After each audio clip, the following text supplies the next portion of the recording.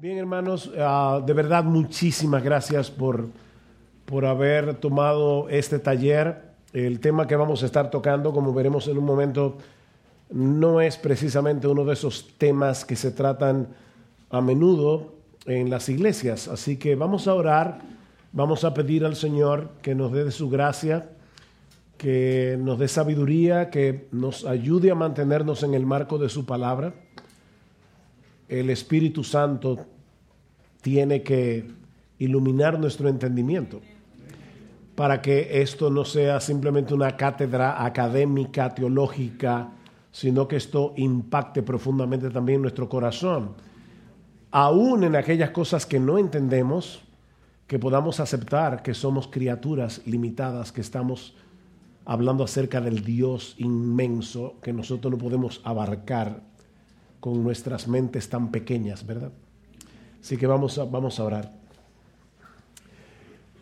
Padre, queremos darte muchas gracias por lo que tú nos has dado hasta aquí en esta conferencia. Gracias por habernos mostrado en esta mañana que tú estás sentado en tu trono. Los hombres impíos pueden tronar contra ti, pero al final de cuentas, oh Señor, tu voluntad prevalecerá.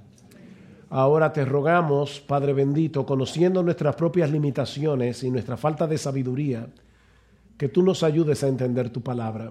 Y sobre todo con un tema como el que vamos a estar tratando aquí, por favor ven, que tu Espíritu Santo ilumine nuestro entendimiento.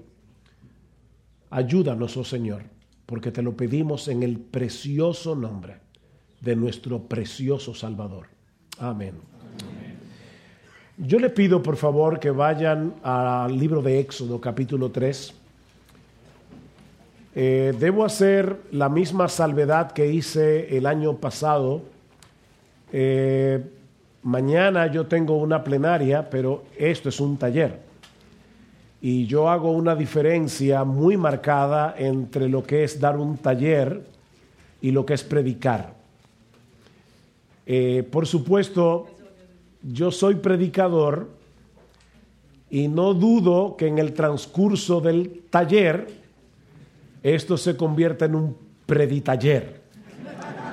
Eso no se lo puedo asegurar, pero sí quiero que sepan que en un taller es más interactivo. Para mí es diferente el formato de lo que es predicar la palabra del Señor. Habiendo hecho esa aclaración, vamos al libro de Éxodo capítulo 3. Me imagino que la mayoría de ustedes conocen la historia de Moisés, la zarza, la aparición del ángel del Señor y cómo Dios comisiona a Moisés a ir a liberar al pueblo. Y dice en el versículo 13, entonces dijo Moisés a Dios, he aquí, si voy a los hijos de Israel, estoy leyendo de la Biblia de las Américas, y les digo, el Dios de vuestros padres me ha enviado a vosotros, tal vez me digan, ¿cuál es su nombre? ¿Qué les responderé? Y dijo Dios a Moisés, yo soy el que soy. Y añadió, así dirás a los hijos de Israel, yo soy, me ha enviado a vosotros. El tema de este taller es la simplicidad de Dios. Así que antes de proseguir, vamos a tratar con el elefante en la sala. Porque este es un tema que puede ser chocante. Y de hecho puede llegar a ser ofensivo para algunos creyentes al decir que Dios es simple. Y esto básicamente por dos razones. Aquí está el elefante. En primer lugar, porque algunos asumen que la palabra simplicidad es sinónimo de simpleza. Y no es así. Decir que Dios es simple en el mismo sentido en que el libro de Proverbios nos advierte contra la simpleza es una blasfemia. O sea que, en primer lugar, no estamos usando la palabra simplicidad como sinónimo de simpleza, porque sería blasfemar contra Dios. En segundo lugar, porque nosotros solemos, aquí está el otro elefante, nosotros solemos asociar la complejidad con la eficiencia. Es decir, mientras más complejo sea un aparato, más cosas hace, más eficiente es. De manera que al afirmar la simplicidad de Dios, algunos pueden presuponer que lo que estamos diciendo es que Dios es poco complejo, fácil de entender, o que Él no es un ser poderoso ni eficiente. Pero la simplicidad de Dios no tiene nada que ver con ninguna de estas cosas. Y eso es lo que yo espero demostrar en un momento. Ahora, déjenme antes hacer una aclaración. Hermanos, cuando hablamos del ser de Dios, debemos reconocer la tensión que hay entre lo que Él ha revelado de sí mismo en su palabra. Dios ha querido darse a conocer. Nosotros necesitamos conocer eso que Dios ha revelado de sí mismo, pero al mismo tiempo lo que Él ha decidido dejar en el misterio. Hay cosas que Dios ha decidido revelar. Hay cosas que Dios ha decidido dejar en el misterio. Y lo mejor que nosotros podemos hacer es dejarlas donde Dios lo puso. Alguien decía, creo que fue Francis Schaeffer, que dijo una vez, ser bíblico es hablar donde la Biblia habla y callarte donde la Biblia calla. Ahora, el mismo Dios quiere que nosotros le conozcamos. Dice en Jeremías capítulo 9, versículo 23, que el sabio no se alabe en su sabiduría, ni el valiente en su valentía, ni el rico en sus riquezas. ¿En qué deberíamos alabarnos? No es retórica la pregunta. Recuerden que esto es un taller, no es una prédica. ¿En qué debemos alabarnos?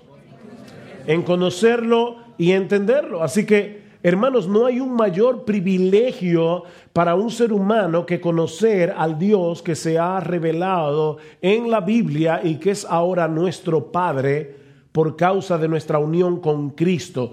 Dios se ha dado a conocer porque Él quiere que lo conozcamos. Pero nunca debemos olvidar la enorme distancia que existe entre nosotros y Dios. Nuestra comprensión está limitada primero por lo que Él ha revelado en la palabra, pero en segundo lugar está limitado porque somos criaturas. Somos criaturas. Nuestra mente finita nunca podrá abarcar por completo el ser de Dios, porque se necesita ser Dios para entender perfectamente a Dios. Nunca olvidemos eso. Así que si después de este taller tú dices, uy, hay algunas cosas que yo no entendí. Amén. Bienvenido al club, porque es que no las entendemos. Y tenemos que aceptar eso, tenemos que aceptar nuestra limitación como criaturas que somos y dejar en el misterio lo que Él ha decidido dejar en el misterio. Habiendo hecho esa aclaración, ¿qué vamos a ver en esta tarde? Primero, la simplicidad de Dios explicada. Segundo, la simplicidad de Dios cuestionada. Y en tercer lugar, la simplicidad de Dios aplicada. Porque algunos de ustedes pueden decir, ¿y para qué me sirve esto? Bueno, vamos a ver esas tres cosas. En primer lugar, la simplicidad de Dios explicada. Al decir que Dios es simple, estamos afirmando que Él es uno y que Él no está compuesto de partes. Es en ese sentido que Dios es simple. Él no está compuesto de partes, como tú y yo, como todas las criaturas que existen. O para decirlo de otra manera, todo lo que hay en Dios es Dios. Él no está compuesto de nada más. Si a mí me cortan un brazo, yo sigo siendo ser humano. El hecho de que me corten una parte de mí no afecta mi esencia. Pero como Dios no está compuesto de partes, sino que Él es quien Él es, yo soy el que soy, a Él no se le puede quitar nada, absolutamente nada, porque dejaría de ser Dios. Todo lo que hay en Dios es Dios. No hay nada en Dios que no sea Él mismo. Absolutamente nada. Planteándolo de ese modo, yo pienso que el teólogo James Dolezal, quien ha escrito bastante acerca de este tema, tiene razón cuando dice que aún aquellos creyentes que nunca antes han escuchado hablar de esta doctrina, poseen al menos cierto entendimiento de lo que implica la doctrina. De hecho, yo me atrevería a preguntar, y no te sientas mal por esto, porque lo voy a hacer. ¿Cuántos de ustedes han escuchado antes hablar de la simplicidad de Dios? Hay algunas manos en un salón bastante lleno. No es un tema del que se suele hablar. Sin embargo, yo voy a demostrarles, mis amados hermanos, que aún aquellos que nunca antes han escuchado hablar acerca de ese tema, tienen cierta noción del hecho de que Dios es simple. Si le preguntamos a cualquier creyente, asumiendo que es un creyente que se encuentra en una iglesia sana, donde se predica fielmente la palabra de Dios, aunque nunca antes se haya hablado de la simplicidad de Dios, le preguntamos a ese creyente, ¿tú crees que algo que no es Dios es necesario para que Dios sea Dios? ¿Cuál sería la respuesta? No, de ninguna manera. Bueno, eso es exactamente lo que estamos diciendo aquí. Dios es autoexistente, eterno, infinito, inmutable. ¿Saben por qué? Porque Él no depende de nada fuera de sí mismo para ser quien Él es y para hacer lo que Él quiere hacer. Nada fuera de sí mismo. Bueno, eso es lo que significa que Dios es simple. Que todo lo que hay en Dios es Dios, que Él no está compuesto de partes. Los seres humanos, por ejemplo, estamos compuestos de diversas partes. Tenemos alma, tenemos cuerpo, algunos dicen cuerpo, alma y espíritu. Yo creo que son cuerpo y alma. El cuerpo tiene partes, el alma también tiene facultades. Nosotros somos seres compuestos, pero no Dios, porque todo Él es solo Él. Así que en vez de rebajar el ser de Dios, como algunos creen, esta doctrina lo exalta infinitamente por encima de todos los seres humanos, los cuales necesitan de todos sus componentes para ser lo que son. Leí recientemente que un Boeing 747 está compuesto de 7 millones de piezas. Y si una de esas piezas se daña, por pequeña que sea, fácilmente el avión no puede volar. Hace unos meses, en marzo, estuvimos en Guadalajara, México, y el avión en el que íbamos a volver a República Dominicana tenía una pieza dañada. Señores, una pieza de 7 millones y se canceló el vuelo. Y nos afectó la vida a todos los que nos íbamos en ese avión. O sea, fíjense que el estar compuesto de partes no necesariamente es una bendición. Puede ser un problema. Pero Dios nunca cambia de planes, nunca, porque Él no depende de nada ni de nadie para ser quien Él es y para llevar a cabo lo que Él ha determinado hacer. Todo lo que Él necesita para ser quien es y para hacer lo que Él hace es Él mismo. Todo lo que hay en Dios es Dios. Pensemos por un momento en este pasaje de la zarza ardiente, en Éxodo capítulo 3. ¿Qué fue lo que le llamó la atención a Moisés? Que la zarza no se consumía. Ahora, Moisés obviamente no era un experto en química, pero él sabía que para que haya fuego tiene que haber un material combustible, tiene que haber un material que se pueda quemar. Así que lo que le llama la atención a Moisés es que aquí tenemos una zarza, hay fuego en la zarza, pero la zarza no se está consumiendo por una razón muy sencilla. El fuego estaba en la zarza, pero no dependía de la zarza para arder. O sea, ese fuego en la zarza era solo fuego. Eso era lo extraño. Era todo fuego. ¿Y por qué razón Dios decidió manifestarse a sí mismo de esa manera? Porque eso es precisamente lo que sucede en el ser de Dios. Así como ese fuego era solo fuego, Dios es todo Dios. Todo lo que hay en Dios es Dios. Él no está compuesto de partes. ¿Recuerdan ustedes esta famosa declaración del filósofo José Ortega y Gasset? Que él decía, yo soy yo. ¿Quién sabe lo que sigue? Yo soy yo y mis circunstancias, decía José Ortega y Gasset. Yo soy yo y mis circunstancias. En otras palabras, lo que el filósofo está diciendo es, mi yo es solamente un ingrediente, una parte de mi vida, porque también están las circunstancias que han rodeado mi existencia. Así que yo soy yo y todas mis circunstancias. Yo soy yo y el país donde nací, el colegio donde me crié, los padres que me engendraron. Yo soy yo y mis circunstancias. Pero en el caso de Dios, las circunstancias no juegan ningún papel. Él es quien Él es. ¿Y saben qué, mis hermanos?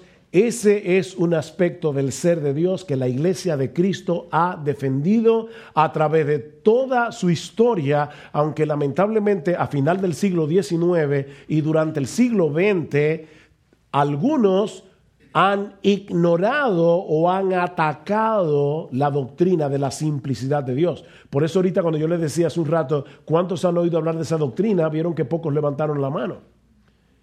Lamentablemente eso es lo que ha sucedido en el siglo XX y XXI. Por ejemplo, el padre de la iglesia Ireneo escribió en el siglo II en su obra Contra herejías que Dios es un ser simple, no compuesto, sin miembros diversos y completamente semejante a sí mismo. Dios es simple. Gregorio de Niza, unos años más tarde, apelaba a la simplicidad de Dios para afirmar la deidad del Hijo y del Espíritu Santo. Lo mismo hizo Agustín de Hipona para defender la Trinidad de Dios. Anselmo de Canterbury, siglo XI, para argumentar a favor de la autosuficiencia y la independencia de Dios, decía, es que Dios es simple. Dando un salto a la Reforma, siglo XVI, la Confesión belga, que fue publicada en 1561, inicia con este párrafo en su artículo primero. Oigan esto. Todos nosotros creemos con el corazón y confesamos con la boca que hay un ser espiritual único y simple al que llamamos Dios. Lo primero que dice la Confesión belga acerca de Dios es que Él es uno y que Él es simple. Y luego dice, eterno, incomprensible, invisible, inmutable, infinito, todopoderoso, perfectamente sabio, justo, bueno y fuente superabundante de todos los bienes. Ese es nuestro Dios. Y créanme, así podría continuar a través de las grandes confesiones reformadas y de los grandes teólogos que le sucedieron a la Reforma, de tal manera que Francis Turretin en el siglo XVII decía que los teólogos ortodoxos, o sea, los que tienen buena doctrina, han enseñado constantemente que la esencia de Dios es perfectamente simple y libre de toda composición. Entonces, antes de proseguir, mis hermanos, ¿se está entendiendo lo que queremos decir cuando decimos que Dios es simple? ¿Sí? ¿Seguro? Hermanos, recuerden, no hay preguntas tontas, hay tontos que no preguntan. Así que, antes de yo avanzar, quiero estar seguro. ¿Se entiende en qué sentido estamos diciendo que Dios es simple? No tengas temor de preguntar. Sí, hermano.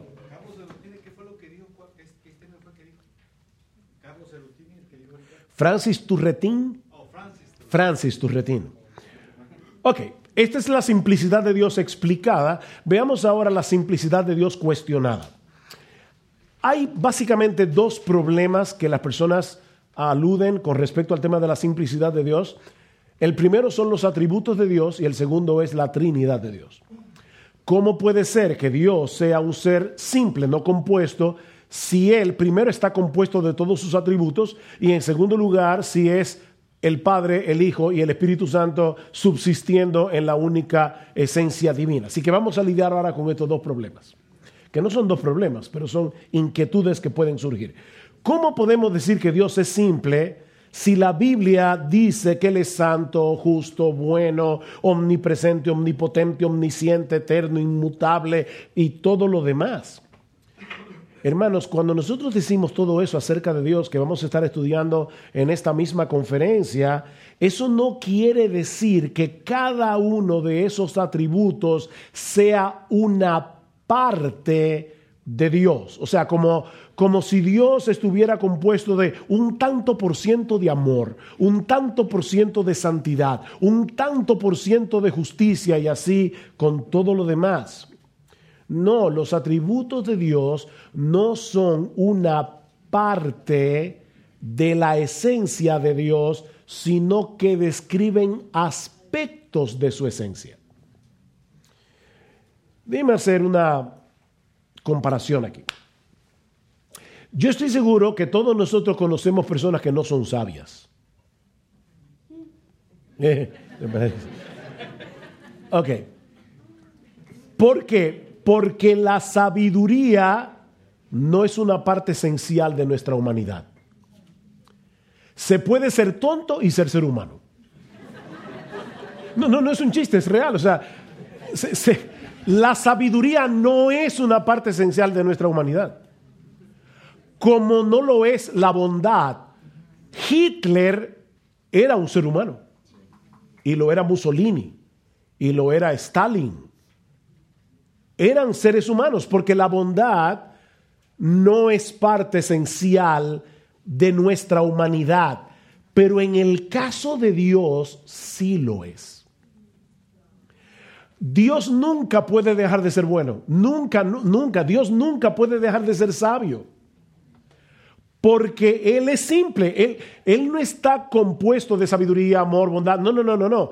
Es que esos son aspectos del único y simple ser de Dios.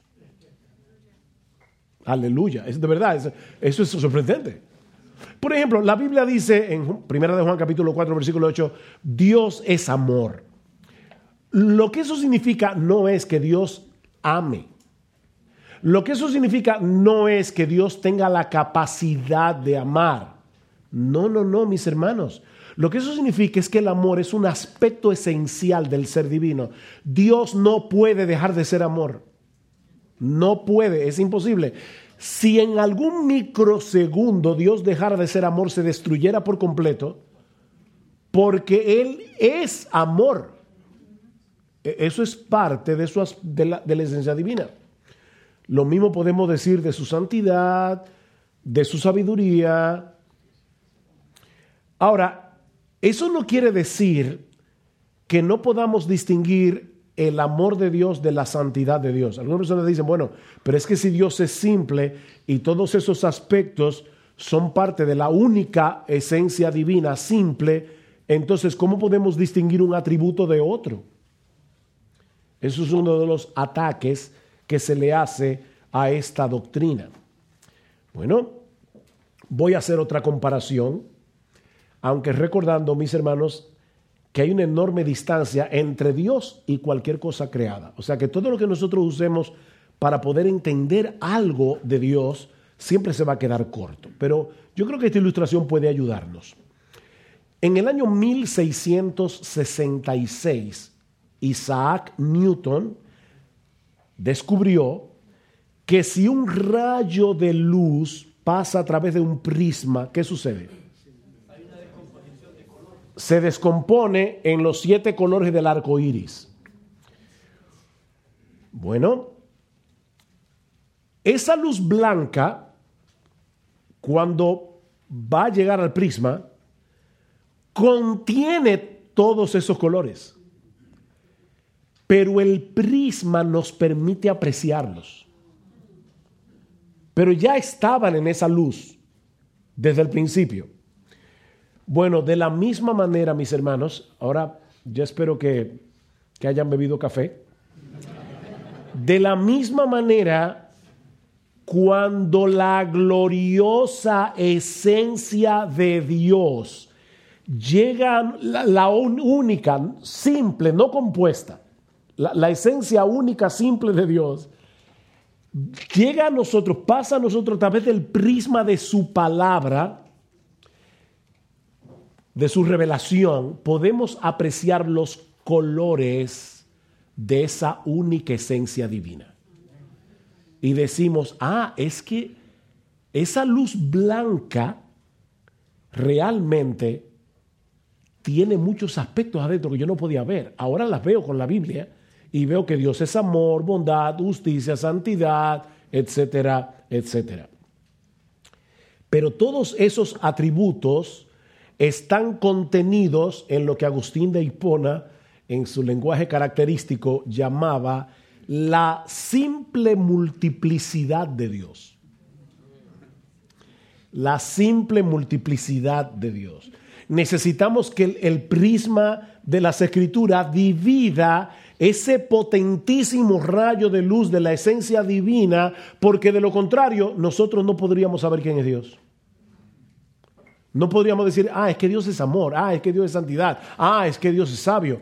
No podríamos, porque solamente veríamos un rayo de luz. Pero el prisma de la Biblia divide ese rayo.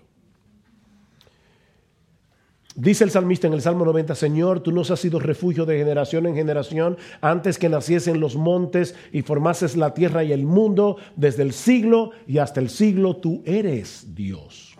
O sea, Él siempre es el mismo. Dios nunca puede ser menos de lo que es, ni tampoco puede ser más de lo que es. Si yo le dijera a mi esposa, mi amor, hoy tú eres mejor que cuando nos casamos, eso sería un piropo. Si tú le dices eso a Dios, tú lo estás insultando.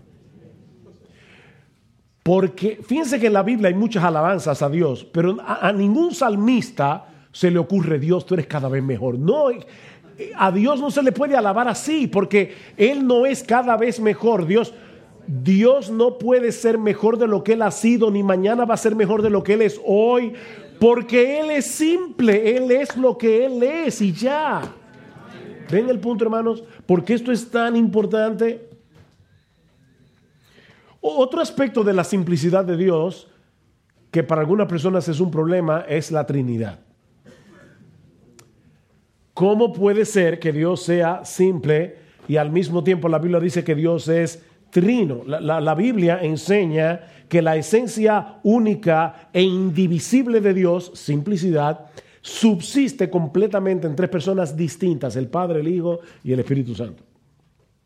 El Padre es Dios, el Hijo es Dios, el Espíritu Santo es Dios, y aún así no hay tres dioses, sino un solo Dios, precisamente porque Dios es simple. Porque los tres subsisten en una sola esencia divina. Bueno, pastor, ahora sí que no lo entiendo. No lo entiendes, gracias. No lo entiendes porque eso es un misterio. Es un misterio, pero es un misterio que Dios ha revelado de sí mismo. Nosotros jamás vamos a poder comprender cómo puede haber tres personas distintas en la única, simple e indivisible esencia divina. No, eso no lo podemos entender.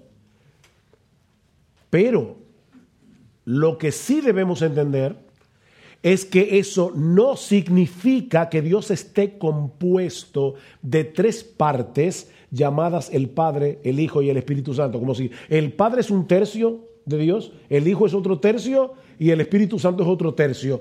No. Una vez escuché a alguien decir, la Trinidad es como el huevo. O sea, la clara sola no es el huevo, la yema sola no es el huevo, la cáscara sola no es el huevo, pero si lo juntas las tres tienes el huevo.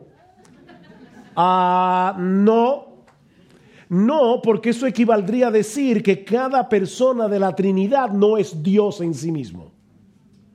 No, hermanos, el Padre es Dios, todo Dios, el Hijo es Dios, el Espíritu Santo es Dios. Como si tuviéramos que sumar a las tres personas para tener a Dios. No.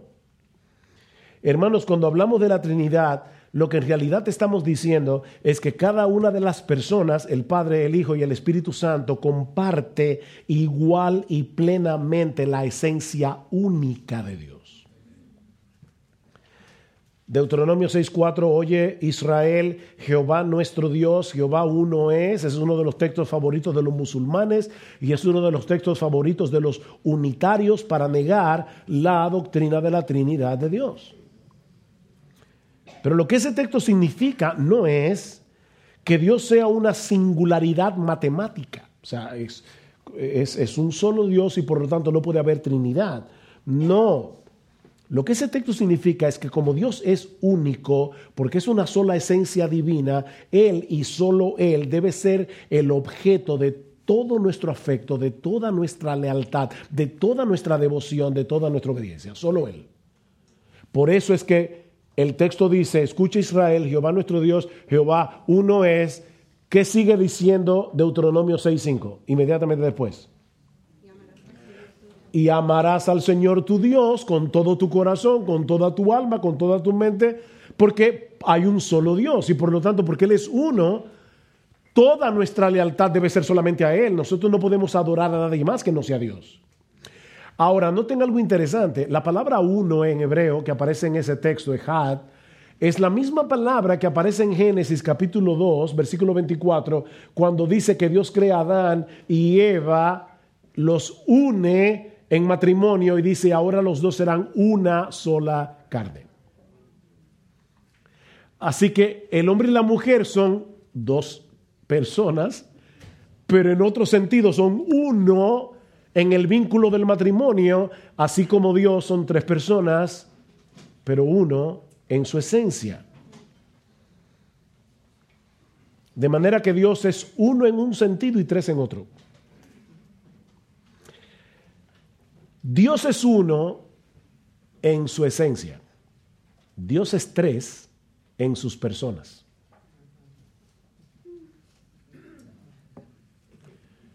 Las tres personas divinas subsisten en un solo Dios. La Biblia enfatiza que hay un solo Dios. Y yo creo que no tengo aquí que buscar textos para probar eso.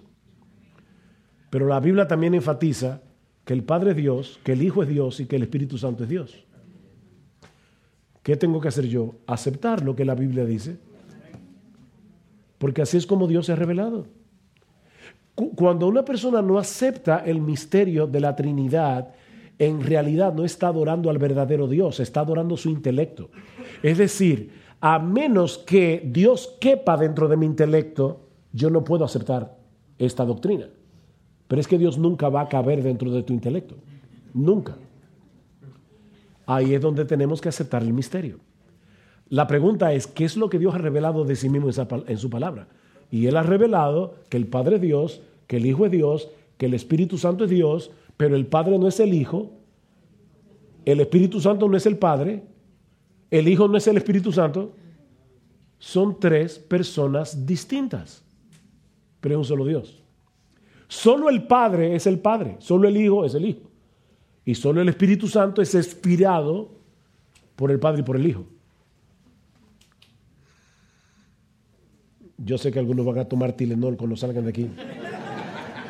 Pero hermanos, eso es lo que enseña la palabra de Dios.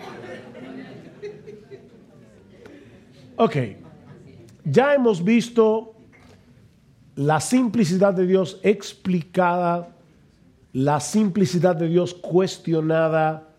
Veamos ahora en tercer lugar la simplicidad de Dios aplicada. Yo soy pastor, esto no es una clase de seminario. Nosotros queremos salir de aquí llevándonos algo en el corazón y diciendo ¿qué yo hago ahora con este conocimiento? Varias cosas. En primer lugar, por cuanto todo lo que hay en Dios es Dios, Él no depende de nada ni de nadie para ser quien es y para hacer lo que hace, ya lo dijimos, y por lo tanto, aquí está la aplicación, nosotros podemos tranquilamente descansar en Dios. Mira, depender de mí puede ser un problema. Porque yo puedo tener la mejor intención hacia las personas que amo y no poder hacer por ellas lo que están esperando de mí. Porque yo tengo un límite. Porque yo puedo prometer algo sinceramente y no poder cumplirlo porque hay circunstancias a mi alrededor que me lo impidieron, me enfermé, quién sabe cuántas cosas pueden pasar. Así que depender de mí puede ser un problema, pero no depender de Dios, mis hermanos. Y la razón por la que no es un problema depender de Dios es porque Él es simple. El hecho de que Dios es simple quiere decir que nada ni nadie puede forzar a Dios, ni puede impedir que Dios haga lo que Él decide hacer. Porque Él no depende de nada ni de nadie. Él es absolutamente autónomo, absolutamente independiente. Aún yo dependo, si a mí me cortaran los dos brazos, yo voy a tener un problema porque hay cosas que yo no voy a poder hacer por mí mismo. Yo voy a necesitar que otro me ayude porque yo necesito mis brazos.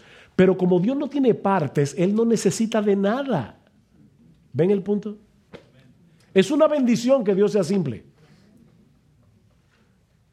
Dice Isaías 49:9, porque yo soy Dios y no hay otro Dios y nada hay semejante a mí, que anuncio lo por venir desde el principio y desde la antigüedad lo que aún no era hecho, que digo, mi consejo permanecerá. La palabra ahí es decreto. Mi decreto, mi consejo, lo que yo decido, permanecerá y haré todo lo que quiero. Wow. Se puede confiar en un Dios así. Porque al mismo tiempo, ese Dios todopoderoso, soberano, también es bueno y también es sabio. Entonces, se puede confiar en un Dios así. Él hace todas las cosas, dice la Biblia, según el designio de su voluntad, dice Pablo en Efesios capítulo 1, versículo 11.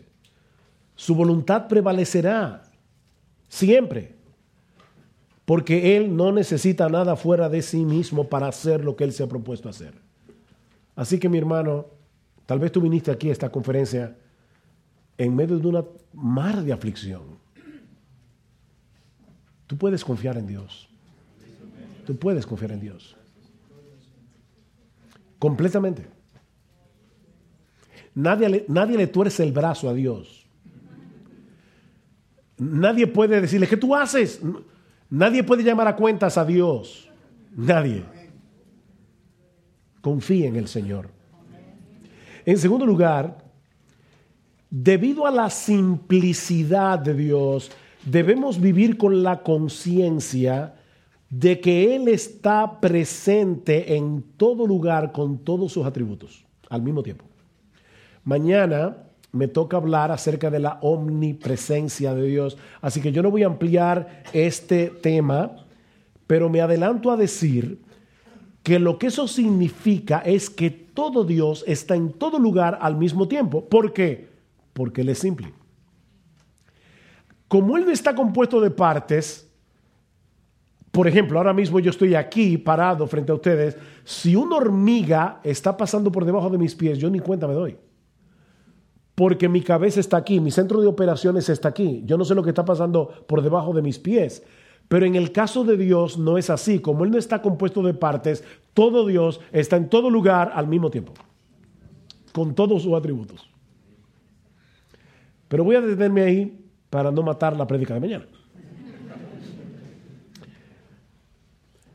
El punto es, mis hermanos, que Dios no está diluido o difuminado por el espacio, como si por aquí estuviera parte del amor de Dios y por allá estuviera parte de la santidad de Dios. No. Es que Él es simple. Donde quiera que está Dios, está todo Dios. Dice Joel Vicky, vivimos constantemente en la presencia del Dios infinito, eterno e inmutable, de sabiduría, poder, justicia y amor. Por lo tanto, debemos vivir en temor reverente, confianza y esperanza todo a la vez. Voy a repetir eso otra vez porque a veces nosotros queremos compartimentalizar a Dios. Dado que todo Dios está en todo lugar al mismo tiempo, nosotros debemos vivir todo momento con temor reverente, pero también con confianza y con esperanza, si somos creyentes. Porque Él está presente en todo lugar con todos sus atributos. Debemos suplicarle a Dios en oración, mis hermanos, que nos ayude a estar conscientes de esa realidad, sobre todo cuando estamos inmersos en nuestra vida cotidiana.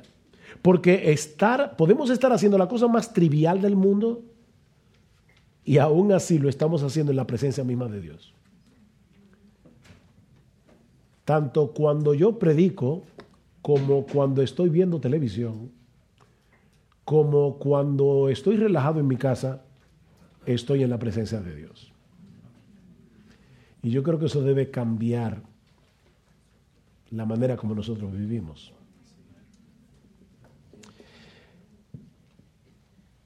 En tercer lugar, debido a la simplicidad de Dios, debemos procurar en dependencia del Espíritu Santo cultivar todas las virtudes que nos hacen cada vez más semejantes a su carácter. Debemos cultivar en dependencia del Espíritu Santo todas las virtudes que nos hacen cada vez más semejantes a su carácter. O sea, Dios no es más amoroso que santo. Dios no es más santo que justo. Dios no es más justo que sabio. Él tiene todo eso a la vez, porque Él es uno, simple. Él no está compuesto. Y dado que Cristo nos redimió para restaurar en nosotros la imagen de Dios, los cristianos, mis hermanos, no podemos darnos el lujo de darle más importancia a un aspecto de la piedad más que a otro. Está bien, yo voy a ser paciente, pero no me pidan que también sea amoroso. No, espérate. Es que tú no puedes hacer eso. Porque tú estás imitando a Dios y resulta que Dios, al ser simple, es todo eso a la vez. Tú no puedes decidir, este año es el año del gozo. Pero no me pidan que también sea el año de la santidad. Yo no me puedo ocupar de tantas cosas a la vez. No se puede. No se puede. ¿Cómo le llama Pablo en Gálatas 5:22 al carácter de Cristo? Él, no los frutos. No. El fruto del Espíritu. Es un solo fruto. El fruto único del Espíritu es amor, gozo, paz, paciencia, benignidad, bondad, fe, mansedumbre, dominio propio. Templanza, de dominio propio. Entonces yo no puedo decidir qué parte del fruto es al que yo le voy a dar importancia. Si yo me doy cuenta que no estoy siendo amoroso, yo tengo que pedirle perdón al Señor y decirle, Señor, ayúdame a ser amoroso. Pero puede pasar también si me estoy dando cuenta que yo no estoy siendo paciente. Si yo no estoy siendo paciente, hay un problema ahí. Y yo tengo también que pedir al Señor que me ayude a ser paciente. Y cualquier otro aspecto del carácter de Dios. Finalmente, debido a la simplicidad de Dios, solo Él es digno de nuestra más ardiente devoción, lealtad y adoración. Solo Él. Solo Él. ¿Cuál es el primer mandamiento de todos? Le preguntaron a Jesús. ¿Qué hizo él? Le citó Deuteronomio 6:4. Oye Israel, el Señor nuestro Dios, el Señor no es. Y amarás al Señor tu Dios con todo tu corazón y con toda tu alma y con toda tu mente y con todas tus fuerzas. Ese es el principal mandamiento. Si Dios es uno, no podemos tener nuestros afectos divididos. Debemos amarlo y adorarlo únicamente a Él con todo lo que somos. Es cierto, mis hermanos, que de este lado de la eternidad, mientras el pecado more en nosotros, adorar a Dios de ese modo será una lucha. Pero, y esa es la razón de ser de este taller, en la misma medida en que se acreciente nuestro asombro por quien es Dios, en esa misma medida aumentará el fuego de nuestra devoción por Él. Hace unos años yo tuve que viajar a Canadá por algo ministerial y mis amigos en Ontario me dijeron, no, pero no puede ser que tú visites Canadá y no vayas a las cataratas del Niágara. Así que me llevaron a las cataratas. Yo no sé cuántos de ustedes han visto las cataratas, no en película, en real. Pero miren, mis hermanos, aquello de verdad es impresionante. Ahora, cuando uno se acerca a un fenómeno natural como las cataratas, uno no piensa, bueno, ahora yo debo llegar a la barandilla, abrir la boca y decir wow. No, el ser humano no funciona así. Tú no tienes ni que proponértelo.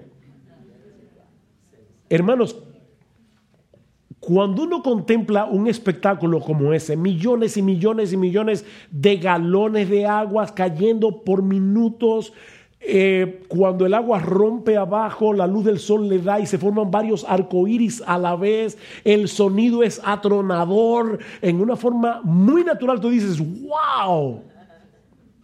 A menos que tú tengas un chip dañado. Pero es la forma como uno reacciona.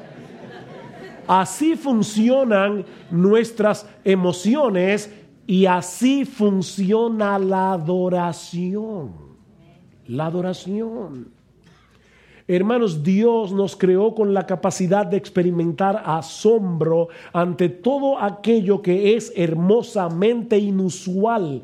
Y en todo el universo no existe nada ni nadie que pueda compararse con ese Dios que no es susceptible de división alguna porque es simple.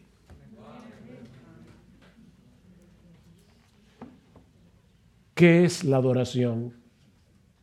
Me encanta esta definición.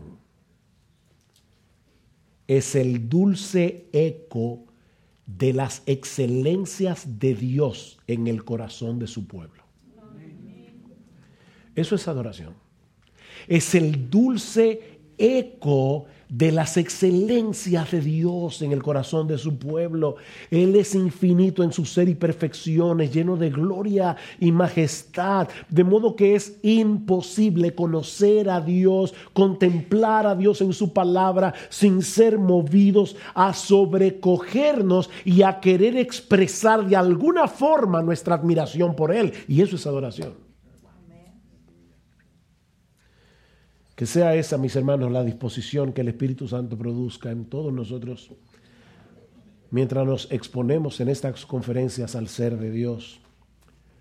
De modo que podamos seguir cantando con todo nuestro corazón y con un entendimiento cada vez más profundo a Dios el Padre Celestial, al Hijo nuestro Redentor y al Eternal Consolador, unidos todos alabad, cantad al Trino y Uno Dios, sus alabanzas entonad, su eterna gloria proclamad con gozo, gratitud y amor al Trino y Uno Dios. Y esa ha sido mi oración por ustedes, mis hermanos, antes de venir a dar este taller. Que este taller pueda producir eso. ¿Te vas a ir de aquí con interrogantes? Yo lo sé. ¿Te vas a ir de aquí con preguntas que antes no tenías? También lo sé. Pero te vas a ir de aquí más asombrado de quién es Dios. Ah, entonces está bien. Está bien. Bien, tenemos un tiempo para preguntas. ¿A qué hora es qué tiempo tenemos, Tomás? 15 minutos.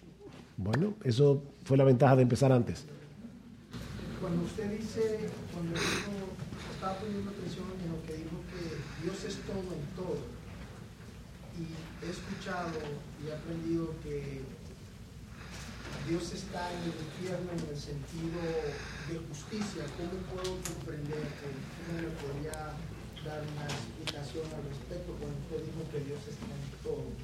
Yo creo que mañana te voy a dar esa respuesta, porque vamos a ver que la presencia de Dios no siempre se manifiesta de la misma manera. La presencia. Pero de verdad, no quisiera meterme, porque si te respondo más ahí, creo que voy a meterme en el tema de mañana. Entonces ustedes todos se van a aburrir mañana. Entonces prefiero dejarlo ahí. Sí, hermano. Tengo una pregunta. Si yo saliendo de esta conferencia, como usted dice, puedo salir con más preguntas de las que traje o con un asombro, lo cual sí es una respuesta. Pero si tuviera que salir, o si voy a salir y llego a mi contorno donde me muevo, a mi iglesia, y alguien me pregunta acerca de lo que vi aquí, o que hablamos de la simplicidad de Dios y de que Dios está en todo, ¿qué pasaje escriturario sería el que tuviera que habla de esta simplicidad? Eso es una muy buena pregunta. Con la simplicidad de Dios pasa lo mismo que con la Trinidad de Dios. Es obvio por toda la Biblia que Dios es trino. Pero si tú me dices, búscame un pasaje que pruebe sin lugar a dudas todo lo que encierra la doctrina de la Trinidad de Dios, no tengo ningún pasaje. Yo tendré que buscarte muchos pasajes para decirte si esto es verdad, y esto es verdad, y esto es verdad, y esto es verdad, entonces Dios es trino. Y lo mismo, si esto es verdad, y esto es verdad, y esto es verdad, entonces Dios no puede estar compuesto de partes. Por ejemplo, Dios es espíritu. Ya el hecho de que Dios sea espíritu, ya lo hace imposible de que tenga partes. El problema es que nosotros no siempre tratamos de llevar esa idea hasta sus últimas consecuencias. ¿Qué implica que Dios sea espíritu? Entonces podría decir que al principio comenzó diciendo que va a haber cosas que vamos a poder definir y hay cosas que no vamos a poder definir. Esto entraría en la parte de la cosa que no puedo definir, pero que en concepto está en toda la escritura. Pero yo sí puedo decirle a una persona, mira, Dios no puede estar compuesto de partes de ninguna manera por una sencilla razón. Si Dios estuviera compuesto de partes, ¿esas partes son o no son Dios? Entonces hay multiplicidad de dioses. O sea, es que lógicamente no puede ser. Por eso yo decía, todo lo que hay en Dios es Dios. Si Dios estuviera compuesto de partes, entonces o llegamos a la conclusión de que cada parte de Dios es un Dios aparte, lo cual obviamente contradice la Escritura, o entonces tenemos que llegar a la conclusión de que hay cosas en Dios que no son Dios, y por lo tanto Dios depende de cosas que no son Dios para ser quien Él es, lo cual también contradice la Escritura. Entonces quedamos en el concepto nada más. Pero no solamente en el concepto, sino en la implicación del concepto. Como yo decía ahora en la aplicación. Solamente con el hecho de pensar que todo Dios, porque es simple, está en todo lugar al mismo tiempo. Eso te frena de pecar, pero también te consuela en la aflicción, como también te lleva a descansar cuando tú estás perplejo y tú no sabes qué hacer, y tú puedes decirle, como yo digo muchas veces a los hermanos de nuestra iglesia, óyeme, Dios no tiene preguntas, solo respuestas. Nosotros tenemos 1,000,000 de preguntas, pero Él no. ¿Por qué? Porque Él es todo sabiduría. Entonces, en ese sentido, sí hay cosas que tú puedes decir desde este taller, yo espero, de cómo te puede ayudar a entender mejor a Dios y cómo interactuar con Dios. Sí, hermano. En cuanto a Jesús, cuando Jesús murió, ya que Jesús es completamente Dios, esa separación que tuvo, ¿cómo es que trabaja? Porque una vez escuché a alguien decir que Jesús es Dios, pero Dios no es Jesús. Entonces, ¿puedes explicar un poco ese concepto? Y esa persona tiene toda la razón. Otro gran misterio, para mí de hecho, uno de los más grandes misterios de la Biblia, no solamente es la Trinidad, sino la persona de Cristo. ¿Por qué? Porque Él es una persona con dos naturalezas. Naturaleza humana y naturaleza divina. La naturaleza humana de Jesús no disminuye su naturaleza humana y la naturaleza divina de Jesús no diviniza su naturaleza humana. Jesús no era Superman, Él era man, alone, solo. O sea, Él, como hombre, Él era tan hombre como tú y como yo, excepto sin pecado, pero también era Dios. Entonces, ¿qué fue lo que pasó en la cruz? No, Dios el Hijo no se separó de Dios el Padre en su esencia divina. Eso destruiría la Trinidad. Pero el Hijo en su naturaleza humana, Jesucristo, absorbió toda la ira que merecen nuestros pecados en su naturaleza humana. Y eso era lo que lo puso a sudar gotas de sangre en Getsemaní. Ahora, de todas maneras, mi hermano, todavía estamos en el terreno del misterio. Yo te puedo explicar hasta donde la Biblia permite el hecho de que Jesús era hombre y era Dios, verdadero hombre y verdadero Dios. Pero más allá de ahí, ¿qué pasó en la cruz? Yo solo sé que el sufrimiento de Jesús en la cruz fue horrible. Porque no fue simplemente un sufrimiento físico. Jesús como hombre había vivido en una perfecta comunión con su Dios. Se puede decir así, porque Él lo dijo. Dios mío, Dios mío. No le llamó Padre. Mi Dios, ¿por qué me has abandonado? Entonces, definitivamente el sufrimiento que Jesús sufrió en su naturaleza humana es indescriptible. Indescriptible. Pero nunca en el seno de la Trinidad hubo una separación entre el Padre y el Hijo. Jamás. Pero eso es otro misterio. Dos naturalezas en una sola persona. Jesús no habla de nosotros como, no sé cuándo ustedes vieron El Señor de los Anillos, pero el Gollum hablaba así. No, Jesús nunca habló así. Él decía yo. Él es un yo. Sí. Acá y no creo que había escuchado de qué tan correcto es explicar la Trinidad con un ser en tres personas, el ser siendo lo que es Dios y las personas en quien es Dios. Es que ambas son quien es Dios. O sea, el ser, aquí ya nos estamos metiendo un poco en filosofía, más que en teología, pero el ser es la esencia de Dios. La persona es lo que lo hace único. El Padre es Padre del Hijo. El Hijo es Hijo del Padre.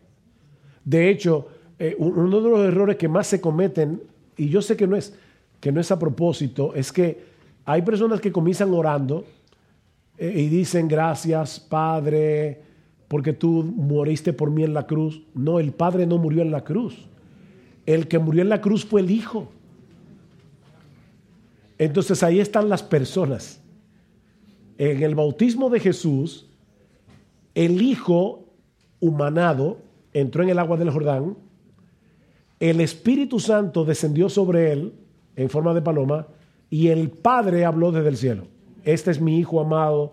Es obvio que no, como me dijo alguien el otro día, no, lo que pasa es que a veces el Padre toma la ropa de Padre, a veces la toma de Hijo, a veces...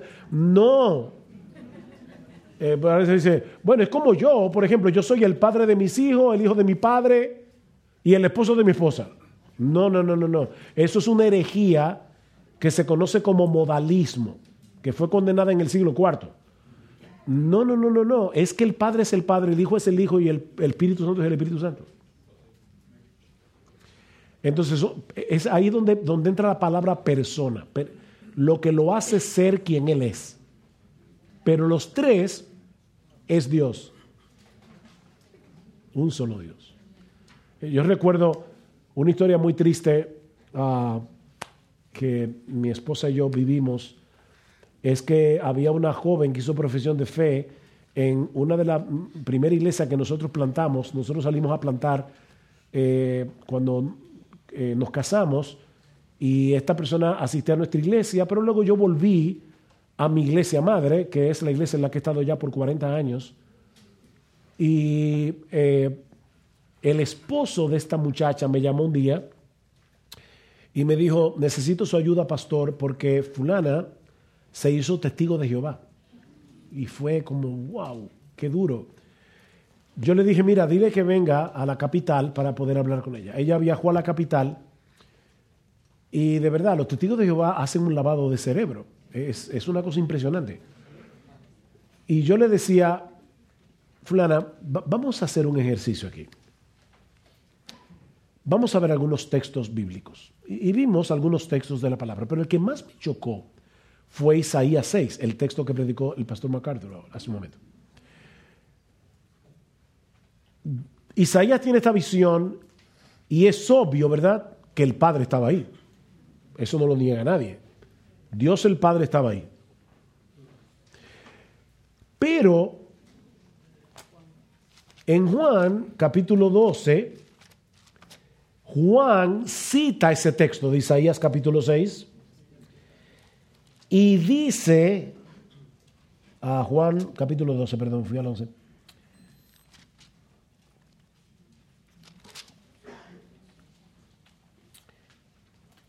Isaías dijo eso porque vio su gloria y habló acerca de él, hablando obviamente de Jesús.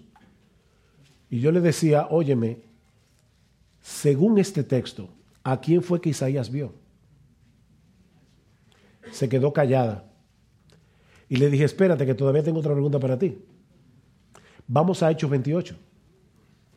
Y en Hechos 28, Pablo se enfrenta a los judíos que están en Roma, y como ellos se negaron a aceptar al cristianismo, Pablo les dice: bien habló el Espíritu Santo a vuestros padres por medio del profeta Isaías diciendo, y cita Isaías 6. Así que en Isaías 6 obviamente estaba el Padre, obviamente estaba el Hijo y obviamente estaba el Espíritu Santo. Y yo le dije: explícame eso. Y me dijo: no te lo puedo explicar, no tengo respuesta para esos textos, pero aún así sigo siendo testigo de Jehová. Entonces yo me di cuenta ya que ya no valía argumentación, o sea, es que ya no se podía. Unos pocos meses más tarde me llamó el esposo para decirme la triste noticia de que ella, una muchacha joven en los 30, le dio un derrame cerebral y murió. Y siempre nos quedamos, mi esposo y yo, pensando: ¿qué pasó con ella? ¿Se habrá arrepentido antes de morir?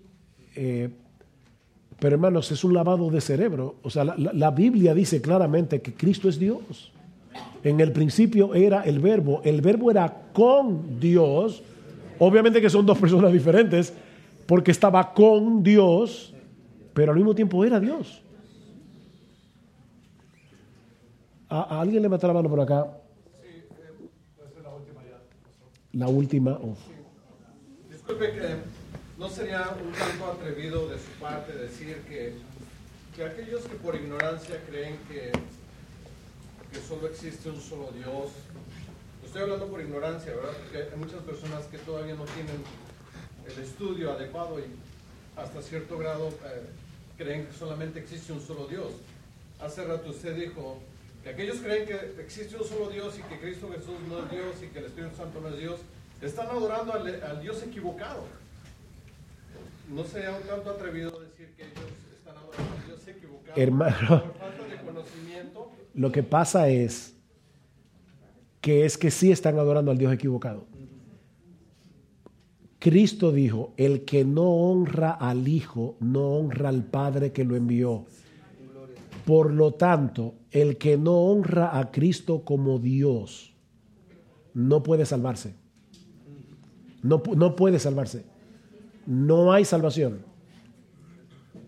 De verdad, hermano, yo sé que suena duro, pero un Dios que no es el Dios trino que se revela en la Biblia es otro Dios. Pero a lo que me refiero, no sería un tanto arrogante decir, están adorando, espérenme, déjame acabar. Que por su ignorancia todavía no entienden eso, pero que ellos tienen una fe sincera y llaman a Dios, aunque todavía no han llegado a ese entendimiento. Mira lo que pasa. Nadie será salvo, nadie, si no es a través de la predicación del Evangelio. Y el Evangelio, el verdadero Evangelio, es que el Hijo de Dios hecho hombre murió en la cruz por nuestro pecado porque era el único que podía pagar mi deuda. Por lo tanto, cualquier otra cosa ya no es Evangelio y por lo tanto ya no salva. Solo el Evangelio salva, solo el Evangelio es poder de Dios para salvación. Yo puedo admitir que un nuevo creyente tenga errores doctrinales en los que debe ser guiado, pero no ese. No ese. Es como que tú digas, óyeme, pero si el pobre cree, por su ignorancia, que él será salvo por su fe y por sus obras al mismo tiempo, yo te diría, va camino al infierno. Porque no puede haber salvación a menos que tú confíes plenamente en Jesús. Y no como cualquiera, sino como el Dios encarnado que murió por mis pecados. De lo contrario, no hay salvación.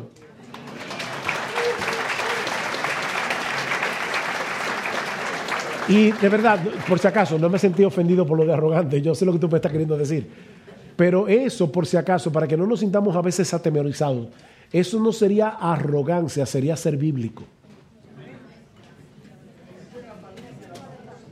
Hermanos, gracias, muchas gracias por su tiempo.